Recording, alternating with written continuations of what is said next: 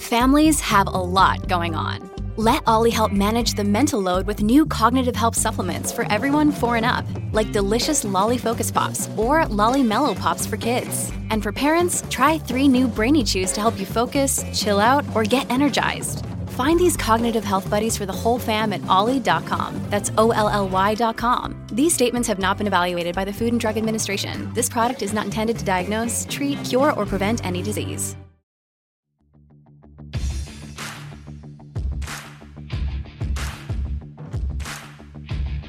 Hey, I'm Ryan Mallory, and this is my Swing Trading the Stock Market podcast.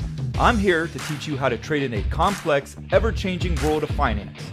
Learn what it means to trade profitably and consistently, managing risk, avoiding the pitfalls of trading, and most importantly, to let those winners run wild. You can succeed at the stock market, and I'm ready to show you how. Hey everybody, this is Ryan Mallory with Swing Trading the Stock Market, and today's podcast episode is going to be about covered calls and also a little bit about personal hardships, trading during personal hardships. I think that's an important topic to address as well. The guy who's emailing this show, he's a repeat emailer, and I always like this. I always tell people, don't just stop at one email. If you have a good question, there's no reason why I can't make a second podcast episode out of your question. So yeah, if you're out there, you're listening, it's like, man, I wish I would have asked him this the first time when I wrote the show. Send me another one. I like him. So this guy, we're calling him B Money, just like last time. Last time he asked me about what does it mean when you're short in the stock market. This time, it's a little bit more about covered calls and some personal matters that we'll discuss in not so personal of a manner because it's on the podcast. So he writes, hey, Ryan, great podcast. This is my second email to you. You actually used my email regarding what does shorting the stock market really mean, and I gave you my name, B Money. Anyways, you say how you like to hear our stories, and I listened to your August 14th podcast or sometime around there, and I realized our stories are very similar. I'm 47. I lost both of my parents in my 30s. I lost my oldest brother just 2 years ago. I got divorced at 37, like totally blindsided. I was a single dad of 3 kids just trying to survive. I had to move to a different city because my ex took the kids there. We had 50-50 custody. It was rough. I was left with $60,000 of debt with no family to help me. Plus, I was alone in a new city where I didn't even know anyone. Not to mention the financial albatross around my neck. What I learned from all of this is that everything happens for a reason and to trust God.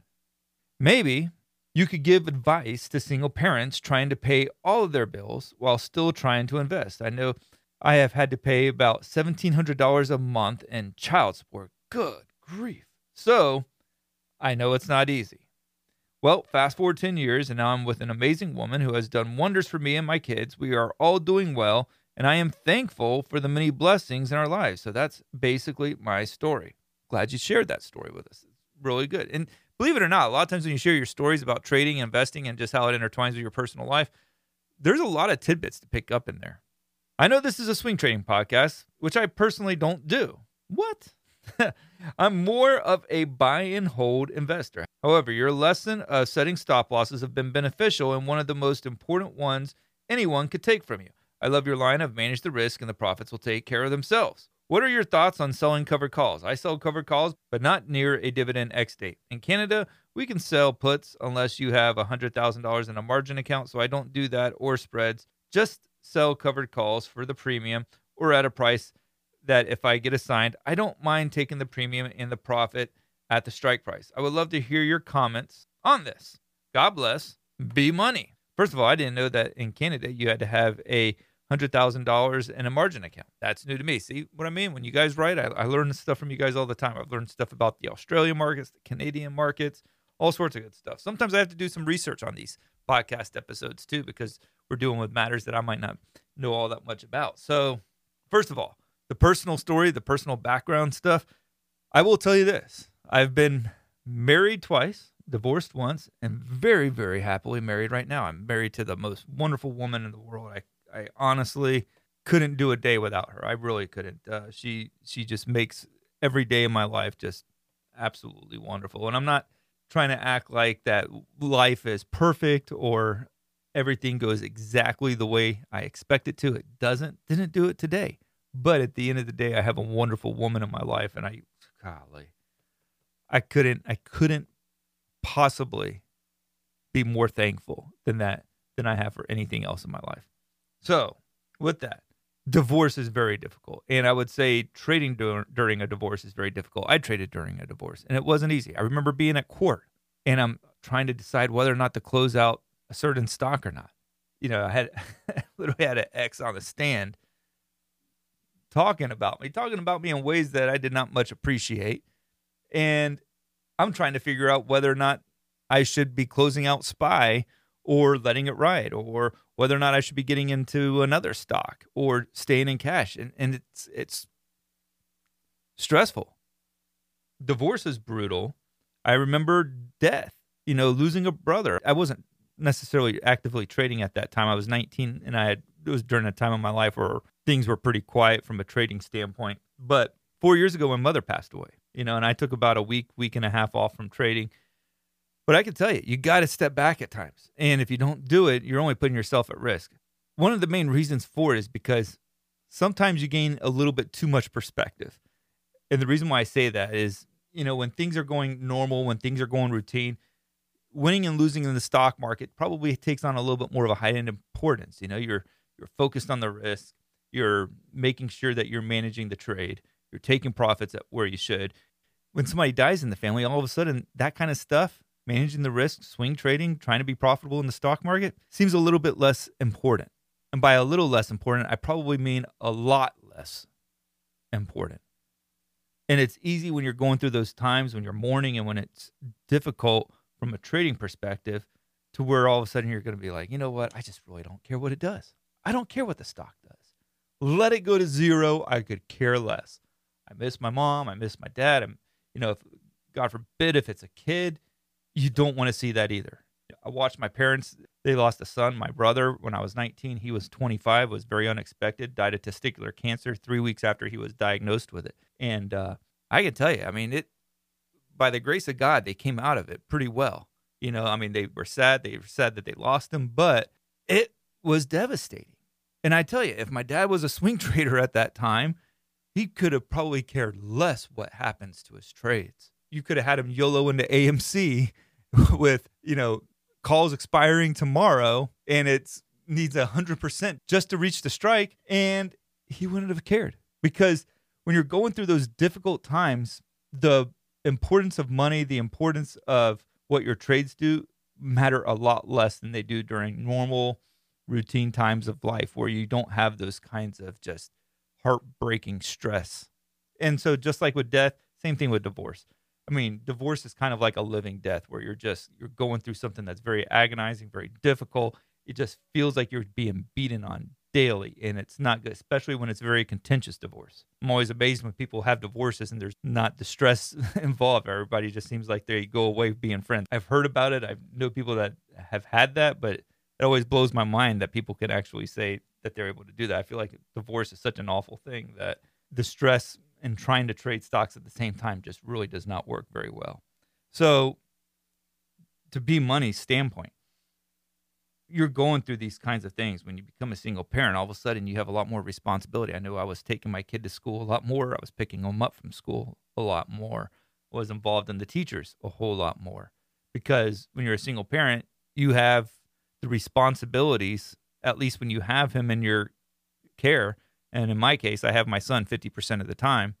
You have a lot more responsibility on your plate. And so in this person's case, he pays $1,700 a month of child support. That's a lot of money.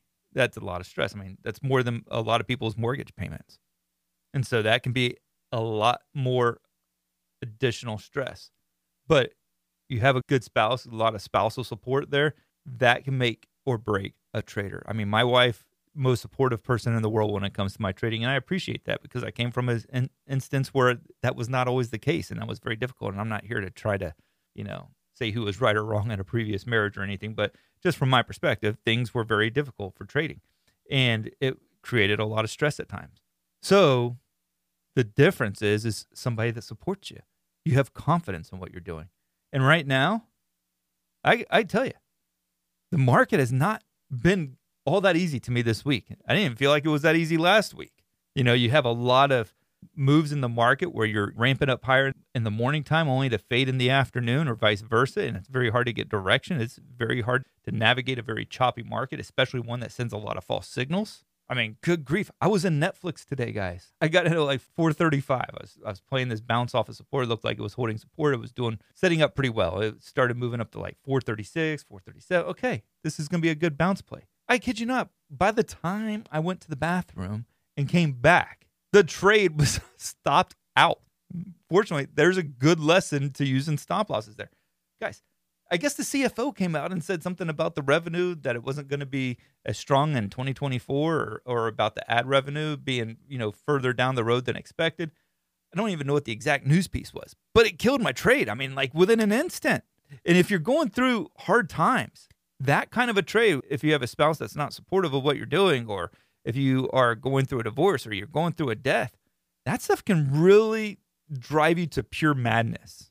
So the takeaway here is if you're going through difficult times, that's not always the best time to be, trying to swing big for the fences or trying to make it big as a swing trader or a day trader or anything else. Long-term investing, that tends to be more passive. You're not having to check it each day. But from a swing trading standpoint, it's important not to add additional stresses to your life when you're already stressed out to the max. This episode is brought to you by La Quinta by Wyndham. Your work can take you all over the place, like Texas. You've never been, but it's going to be great because you're staying at La Quinta by Wyndham. Their free Bright Side breakfast will give you energy for the day ahead. And after, you can unwind using their free high-speed Wi-Fi. Tonight, La Quinta. Tomorrow, you shine. Book your stay today at LQ.com.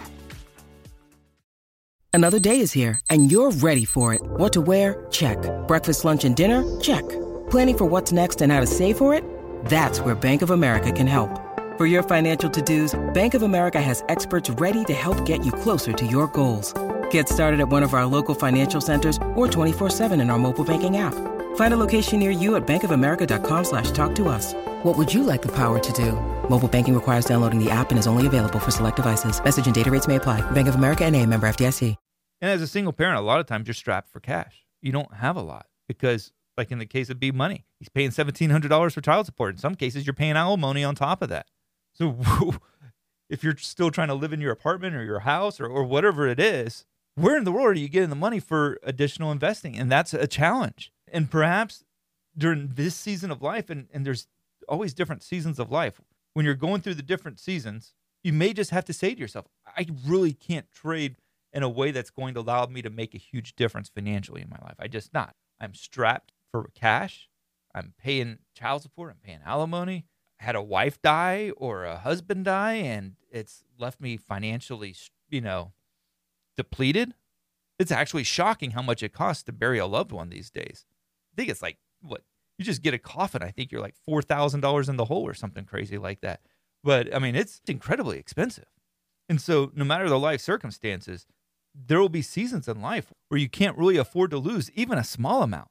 And so that might mean that you do paper trading or you do trade with an amount. Maybe it's only like a few $100s and you're doing fractional shares so that you're learning, so that you're honing in the skills so that when you do come across a time in life where you do have more money, you can actually apply more capital. Now, let me tell you, if you're strapped for cash, don't do this. But if you're not strapped for cash, check out swingtradingthestockmarket.com. This is going to give you all my stock market research each and every day. That's going to include my weekly bullish and bearish watch lists, my daily watch lists of setups that I'm looking at, possibly trading each day. Plus, you're going to get updates throughout the week on big tech stocks. You're also going to be getting updates on the market overall. Some really, really good stuff. So check that out, swingtradingthestockmarket.com. Now, what about covered calls? I mean, that was kind of what this podcast was about. And I kind of went down, the dark and gloomy road, but I think that was important to do that.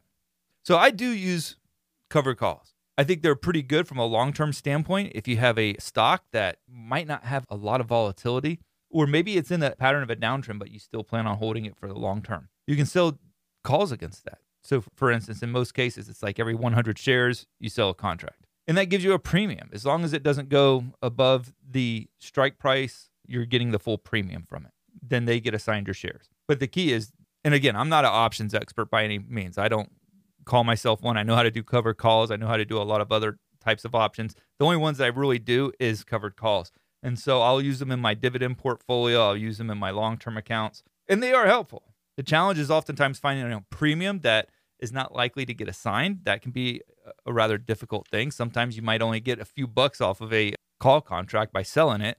But when you're using it in your dividend account, it's actually a nice little enhancer to your current dividends that you're already getting for the stocks. So let's say you're in a stock and it has like a 6 or 7% dividend, but you can sell weekly contracts or you can sell monthly contracts. That's practically like getting another dividend. And so as long as it doesn't get assigned, you're making money off of that on a weekly or a monthly basis, however you're trading it. And if you do end up losing the shares, they get assigned to somebody else who bought the calls. Well, guess what? You still made money on the overall trade, assuming that the premium was above where your entry price was at. You still made money. And you got to be okay with losing the shares potentially for a gain that, might not have been as great as you were expecting. That's possible. But if you're able to continuously sell calls against a position over time, that makes a huge difference in the return on your shares, especially if you're getting a decent dividend from it as well. It's like an enhanced dividend. So yes, the answer, and I didn't really get too much into the covered calls simply because I'm not as confident probably with diving into a lot of the terminology that surrounds options trading because I don't spend a lot of time studying and researching it. I tend to focus more just on price and volume on swing trades and buying the equities outright. But when it comes to my dividend portfolio or my long-term account, I do sell covered calls against it. It's definitely something that's worth checking out, something that you want to become very familiar with before you do it, just so that there's no surprises along the way.